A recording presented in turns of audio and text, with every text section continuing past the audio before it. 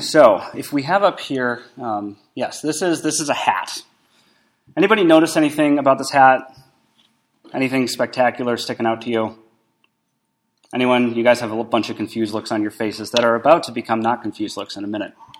This is a baseball hat. It's actually blue. You can't really see it very well, but it looks black from here. But it's a baseball cap. If you might wear that if maybe you're balding and you want to cover up, what you've got going on. I used to wear baseball caps before I just dove in and shaved my head. If you were going to a baseball game or playing baseball and wanted to keep the sun out of your eyes for some reason, maybe you just thought this was a stylish thing to wear, that's why you would wear it. But there's nothing special about this. You guys all kind of look bored and curious where I'm going with this. What about this next hat? Would you wear this if you were just looking to cover up a bald spot and you just needed something to throw on your head? Would you wear this if you were just looking to keep the sun out of your eyes and playing baseball? Is that all that this hat means? No, of course not, right? Even though this hat it's really not all that different from the other hat. The color's a little bit different, to be sure. There's a few letters on it. But what's different about this? The saying, right? If you want to wear this hat, it's more than just wearing a hat.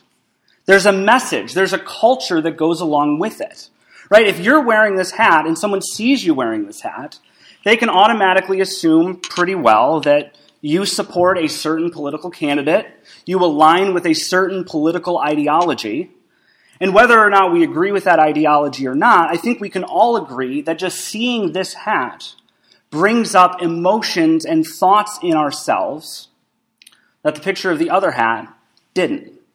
The two things are very, very similar to each other. On their surface, they are the same. But this one comes with a whole lot more behind it, right? By wearing this, you align with a certain group of people over and against another group of people. And if you think about it, we all have different groups, different ideologies that we align with, right? Maybe you're a Republican and you would wear this hat to say, I am a Republican and I'm proud of that. Maybe, to use perhaps a less controversial example, if you are a Michigan fan, you will also do certain things that otherwise wouldn't have meaning to align yourself or to show that you are a Michigan fan. If you're a Michigan fan on a Saturday in the fall, you may find yourself several miles south of here at the Big House in Ann Arbor. During a break or during halftime, you may find yourself singing Hail to the Victors, right? Hail to the Victors, valiant hand. When we sing a song like Hail to the Victors, if we're being honest, just, you strip football and identity of the University of Michigan and what it means as a football team away, it's really just kind of a dumb song, right? It's a little ditty that someone came up with a few hundred years ago. But what it means now is so much more than just a song, right? And when you go on a Saturday afternoon to the Big House to watch Michigan play, and you sing that song, it means more than just a simple song. It's a bit of culture. It's something that marks you out as a specific group of people. When you sing that song or you wear some Michigan gear, or you wear a Chelsea scarf to the service on the Sunday morning because Chelsea's playing, you are identifying yourself with a certain group of people. You sing Hail to the Victors, you're a Michigan fan. You wear a Make America Great Again hat. You probably voted for Trump and you support him. We all have these things that mark us out as aligning with a specific group. We do things that mark us out as Americans. We do things that mark us out, in my case, as Canadian. We do things that mark us out as people of German heritage or people of Scottish heritage. We have our own traditions and our own families. And by doing these traditions, by displaying these things to the world, we're saying, I belong to this specific group of people. Our passage this morning deals with some of these traditions. It talks about circumcision and uncircumcision. What is that? Right? What does it mean to be one of the uncircumcised or one of the circumcised? To really get into what it means and to learn what Paul's talking about here, we have to go back a little bit. We have to look back at the Old Testament and review really a couple thousand years of history. Back in the Old Testament, God revealed himself in a series of covenants. And if you don't know what that means, think of it this way. God came down to this earth. He reached out to us in a series of little ways throughout the Old Testament. The illustration that I like to use, I like to picture it, is after the Garden of Eden, after Adam and Eve fell into sin and rebelled, there was almost like a giant black sheet held up between God and humanity. And in the Old Testament, God starts poking holes in that sheet. At first, at the very beginning, there's just a little thin hole in it. Right? There's just a brief promise that God makes to Adam and Eve that there's going to be some descendant sometime who's going to step on the head of the serpent and is going to undo everything that Adam and Eve did. Well, as we go through the Old Testament, we start to see that curtain kind of ripped in two. A little more and more light keeps coming through. The big moment in that story where a hole is ripped is the story of Abraham. And that's what Paul is looking back to here. God came down to Abraham, and he said, Abraham, I am going to bless you. I'm going to make a great nation out of you. And because of your descendants, the world is going to be blessed. This world that was full of sin, that was full of suffering because of the curse placed on it because of Adam and Eve. This world would somehow be blessed again because of God's relationship with Abraham. It was a covenant. God revealed himself. As we go on a few chapters later in the book of, or in the Old Testament, we go from Genesis to Exodus, we see how God calls his people out of Egypt, and he makes a covenant with them, a relationship with them, once again on Mount Sinai. And in this covenant, God, he provides a way to come to him. Right? There's a sacrificial system. The presence of God comes down in the tabernacle, and God shows us how we can come to him. But back in the Old Testament, if you wanted to come to God, you had to do it a certain way. You had to come and you had to bring a sacrifice. If you wanted access to God, you couldn't just pray to him as we do now. It had to go through a priest. You had to bring a sacrifice to atone for your sin. And the only people that could go into the presence of God, the true presence of God at the center of the temple, were the priests, specifically the high priest. You could only do that once a year. God's presence was mediated, right? You had to go through something. It was mediated by the sacrifices. And these sacrifices served as traditions that set apart God's people from other people. Right? The Jewish people were the ones who had the sacrifices.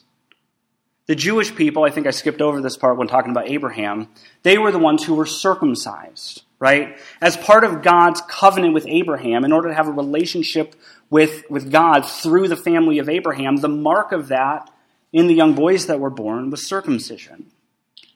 And it was these things in the Old Testament, circumcision, sacrifices, these markers, these traditions that aligned the people of God, that separated them out from other people. Right? The people of God were the ones who had circumcision. The people on the outside of the circumcision, they weren't part of the people of God. The people of God had sacrifices in order to get to God. The people who were on the outside of this people of God, they didn't have access to the sacrifices. If they wanted, in the Old Testament, if a Gentile, someone who was not Jewish, if they wanted access to God, they had to come in and really become Jewish. They had to go through the Jewish sacrificial system. They had to convert to Judaism. And so when Paul talks about this, when he talks about the difference between the circumcised and the uncircumcised, he's talking about this division, this distinction between who the people of God were and who were not the people of God. God's presence came down, right, and he reached out to the Jewish people. Right, like a pinprick that kept getting a little bit bigger and a little bit bigger throughout the Old Testament. God didn't reach out to all of the people. Some people were on the outside. Some people were excluded. They were kept away from the circumcision. They were kept away from the sacrifices. They didn't have access to God like the Jewish people did. And that's what Paul talks about here. God revealed himself in covenants. These covenants contained access to God. If you wanted access to God, you had to come through the sacrificial system. These covenants contained the promise of blessing. God came to Abraham and said, through your descendants, the entire world is going to be blessed. The hope of the Messiah, right? When we hear the word Jesus Christ in this passage, the word Christ means the same thing as a Messiah. And in the Old Testament, the Jewish people looked forward to a coming king, the one who would come to finally undo everything Adam did. And the people of God, the ones who were marked out by circumcision and the sacrifices, they were the ones who had the hope of the Messiah. The ones who were on the outside did not. And the covenants contained the requirements and identity markers of circumcision and sacrifice. So throughout the Old Testament, as God deals with the nation of Israel, as he deals with his people, as he has increased relationship with them throughout the entire Old Testament, as they have kings that are supposed to bring them to God and prophets that are supposed to bring them to God, the Gentiles, even though there are some Gentiles in the Old Testament, the ones who aren't Jewish, there are some who come in to the people of God, but the majority of them are on the outside. The way it was supposed to work in the Old Testament is that God's people were supposed to be a light to the Gentiles. But in practice, that's not really what happened. These covenant markers, these symbols, circumcision and sacrifice, that were supposed to mark out the people of God, they became divisive cultural markers. Right? We read in this passage, those who call themselves the circumcision and those who are called the uncircumcision. These were names, labels that were put on people. Divisive labels. The circumcised are different than the uncircumcised. And there's a wall, there's a barrier that comes down between them. Over time, the Jewish people began to see the Gentiles with skepticism, and frankly, with good reason. Throughout the Old Testament, the Gentiles treated the Jewish people horribly. But by the time we get to the time of Jesus, being called a Gentile was the same as being called a dog. Right? Gentile, dog, take your pick, same insult. There were some rabbis who taught, not all of them, but there were some rabbis who taught, and Jesus was a notable exception to this. Some rabbis taught that the command to love your neighbor in the book of Leviticus didn't apply to Gentiles. Right? You had to love your neighbor who was a Jew, but you didn't have to love your neighbor who was a Gentile. They were on the outside. There was a famous prayer by another rabbi where he stands up every morning and he says, I thank God that I am not a slave, a woman, or a Gentile. There's a cultural animosity that began to be built up around these divisive markers. Now, I want to just kind of pump the brakes a little bit and have a note of acknowledgement a little bit. I know that in the past, in human history, in recent history, the behavior of the Jewish people throughout the New Testament times has been used to commit used as justification to commit terrible atrocities against the Jewish people. I'm not saying that. I'm not saying that's justified. I'm not saying that's okay.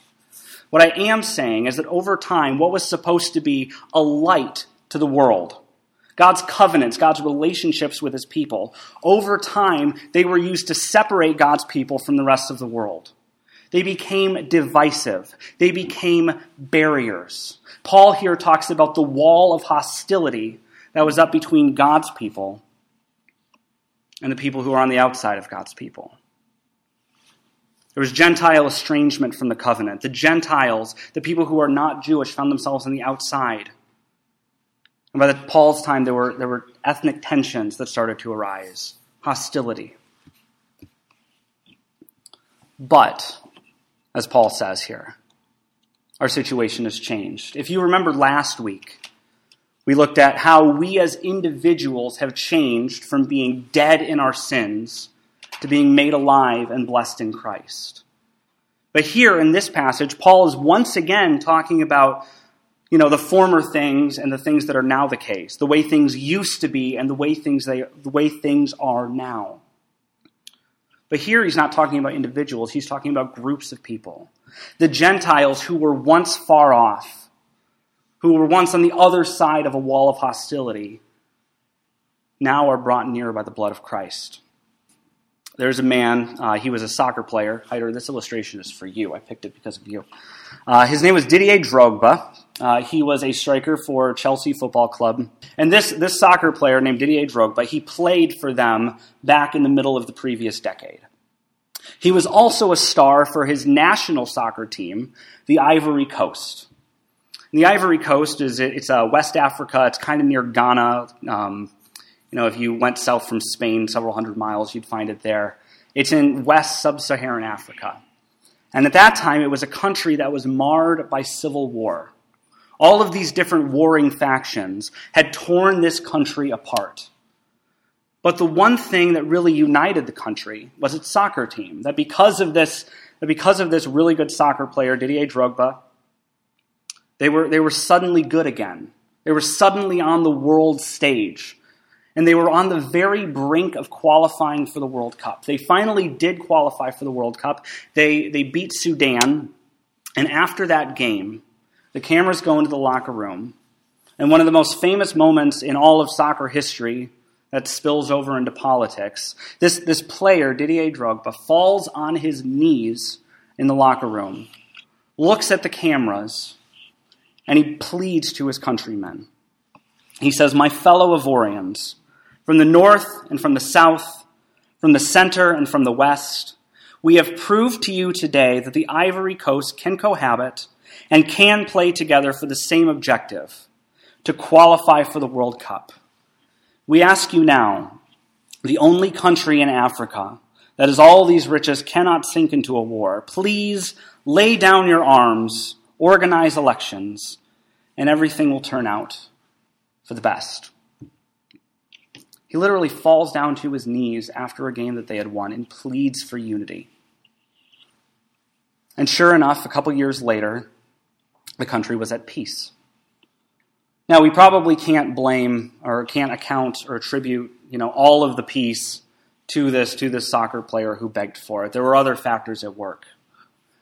But what he did with the soccer team on the field and off the field, was allow that country, instead of all of these warring tensions, right? Instead of all of these ethnic divisions, he allowed them to unite around another thing.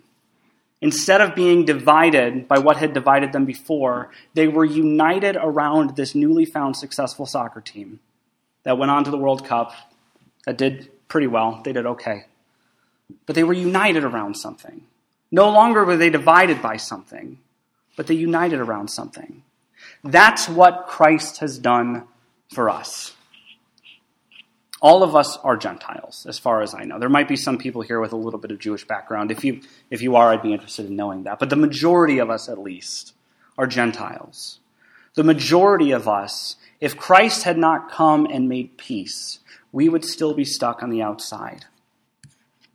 We would still be on the outside of the people of God. We still would not have access. But God has come down in order to break down the wall of hostility that existed between us and between the people of God. In the new covenant, Christ provides a direct way to God. No longer, because of Christ, no longer do we have to come through a system of sacrifices, right? None of us have brought a bull or a pigeon or a goat to the temple in order to be sacrificed. None of us have gone through a priest in order to get to God. We can just come to God as we are. That's because Christ has offered a sacrifice that has given us access to God. As the author of Hebrews puts it, in Hebrews chapter 9, he writes, "But when Christ came as a high priest of the good things that are now already here, he went through the greater and more perfect tabernacle that is not made with human hands. That is to say, not a part of this creation. He did not enter by means of the blood of goats and calves, as they did in the Old Testament, but he entered the most holy place, this presence of God, once for all by his own blood, thus obtaining eternal redemption.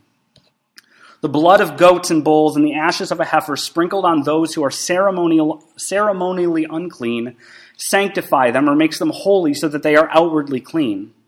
How much more then Will the blood of Christ, who through the eternal Spirit offered himself unblemished to God, how much more will he cleanse our consciousness from acts that lead to death, so that we may serve the living God? For this reason, Christ is the mediator of a new covenant, that those who are called may receive the promised inheritance, now that he has died as a ransom to set them free from the sins committed under the first covenant. Because of Christ, we now have direct access to God. He is the sacrifice made once for all.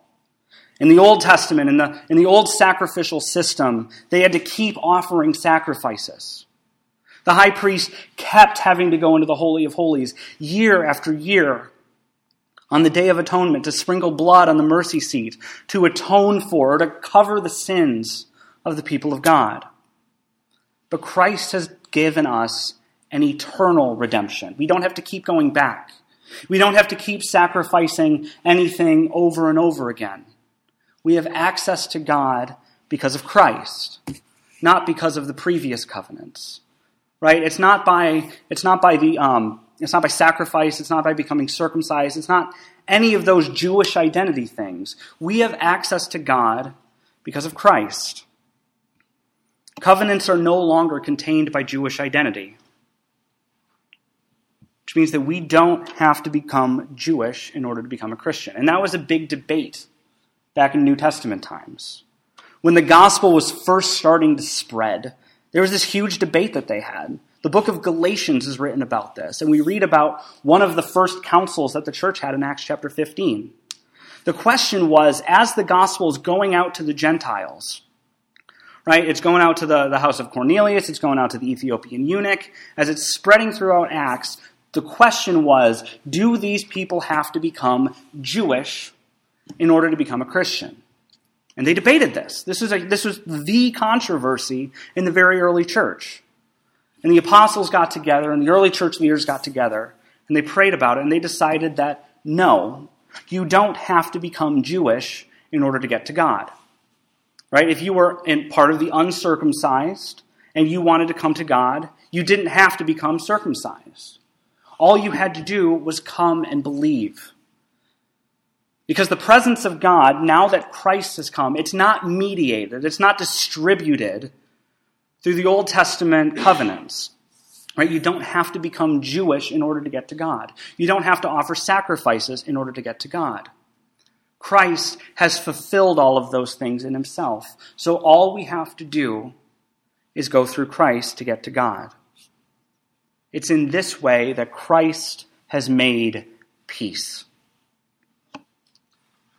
He's made peace with us and God.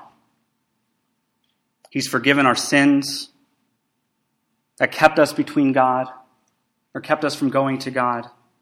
Through Christ we have forgiveness of sins. Through Christ we have redemption. Through Christ we have eternal life. Because of Christ and because of Christ's work, now we and God are good. We can have a right relationship. And because of this, Christ has also made peace with these warring ethnic factions, right?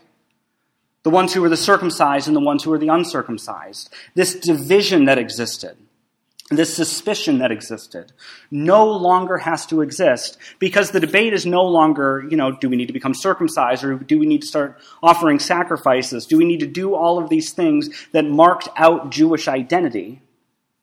Because we all just have to come to Christ, Jewish or Gentile, circumcised or uncircumcised. We find unity in the cross.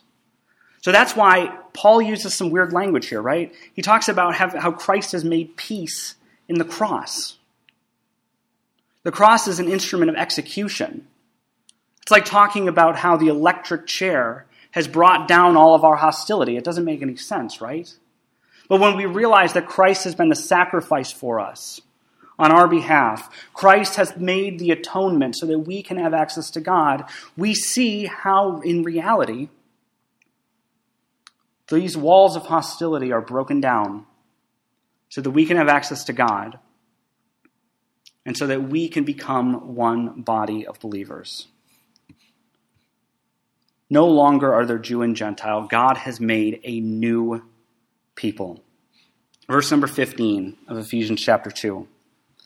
His purpose was to create in himself one new humanity out of the two. Right? There were two humanities, Jews and Gentiles. But it was God's purpose through Christ to make one new humanity, thus making peace.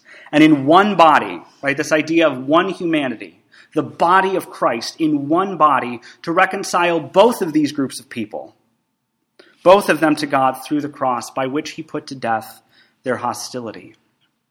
We have this language throughout the book of Ephesians about the body of Christ, right? And if you've been with us for the past several weeks, you've heard me preach a number of times about how this body of Christ is underneath the head that is Christ. Because at the end of all things, everything will be gathered underneath the headship of Christ. Every knee will bow down and worship Christ. And the church, the body of Christ, is what that looks like in the here and now. But through the death of Christ, he begins to form this one humanity. No longer are we Jews and Gentiles. We are one, a new humanity, a new body of believers. We are the church. Paul uses a few illustrations. He didn't take his English class very seriously in high school, apparently, because he mixes a lot of metaphors. I've been told that's bad writing, but that's what Paul does here. He uses the illustration of a temple, right? A house of worship that's constructed, built on the foundation of the apostles and the prophets, built on the foundation of the new and the old. We're not jettisoning the Jewish religion. We're not saying it's completely worthless. This new temple is built on the prophets. It's built on the Old Testament. But it's still a New Testament, a new temple built on both the apostles and the prophets. It's a household. Right? We've talked about the language of adoption throughout the language of Ephesians. And for those who have been called, for those who are in Christ, for those who are Christians, we are adopted into the family of God. We're not a part of the family of the world anymore. We're not children of the devil anymore. We've been adopted into one new family. We are fellow citizens. Right? That word citizenship means a lot to me. For those of you who don't know, I am a dual citizen. Right? I have American citizenship because my mother is an American. And I have Canadian citizenship because my dad is a Canadian and I was actually born in Canada. Right? So I have legal rights of being an American citizen, and I have the legal rights of being a Canadian citizen. Right? I hold both of those together. But the reality is that in Christ, I have a citizenship that is much greater than either one of those citizenships. I am part of a new humanity now. I am fellow citizens with the people of God. I have a citizenship that is in heaven. And so when we enter this church, we're not Jewish or Gentile anymore. We're not American or Canadian or German or whatever our heritage is. When we enter this sanctuary, we are the people of God. We are the people of a new citizenship. This church is really an embassy in foreign territory. We are citizens of the kingdom of heaven, operating under the rules of the kingdom of heaven, in the middle of a land and a country that may or may not recognize our citizenship. We are a new people. So God's people now is not the nation of Israel. It's us. It's the church. We are God's people. We are who God works through in the world. God's presence, God's work in the world comes through us. We have our own rituals as a people of God. Right? If you're a Republican, you may wear a Make America Great Again hat. If you are a Michigan fan, you may go to a stadium on a Saturday afternoon and sing Hail to the Victors. If you are a Christian, you will also do things that set us apart as Christians. Right? Circumcision and the sacrifices, those identity markers in the Old Testament that showed who God's people were, we don't necessarily do those things anymore. Instead, we have baptism and we have the Lord's Supper. Last week, if you were with us, we enjoyed the table of the Lord. We enjoyed the Lord's Supper. And that's not a Presbyterian thing. That's not, a Peace Presbyterian Church, a local congregation thing. That's an ecumenical thing. That's something that churches around the world do. It's a people of God thing, right? Last week when we come to this table and we partake of the bread and we drink of the cup, we're participating in this new humanity. We are partaking of the body of Christ. It marks us out as people of God. And in a few moments, we're going to have a baptism. This baptism marks a child out as a member of the people of God. He is joining this church. He's coming to be one of the people of God. He is now one of us. He's not on the outside. He's a child of the covenant. So this new people of God, this new humanity, we have our own rituals. We're marked out by baptism and the Lord's Supper. And as we close, I have a couple thoughts to leave with you. If you only take a couple things from this, I want you to take these things. We as believers, if you are in Christ, if you are saved, if you trust in Christ alone for your salvation, you have more in common with a Nigerian Christian or an Indian Christian, someone who worships God on the other side of the world. You have more in common with them than you do your unsaved neighbor. You may vote the same way as your unsaved neighbor. You may have similar culture to your unsaved neighbor next door. You may have similar, you had a similar career, you have a similar way or means of living than your unsaved neighbor. But in Christ, we have a much deeper unity than that with other Christians. We're fellow citizens of the people of God. We are part of the new humanity. And so you have more in common with someone on the other side of the world who also confesses Jesus Christ as Lord than you do someone who doesn't know Christ. But above all, if you get one thing from this, if you only take away one little aspect of this sermon, know this: Christ has provided a way to God for you. No longer do we need to offer sacrifices in order to have our sins forgiven or to come to God. No longer do we need to do that. Christ has paid our punishment for us. We don't have to bring anything in order to be right with God. We don't have to give any amount of money to the church. All we need to do is lean back, repent of our sin, and trust that the work of Christ is enough to bring us to God. If you repent and believe, you will be saved. This is a promise that is given to all of the people of God. With that in mind, let's close in prayer.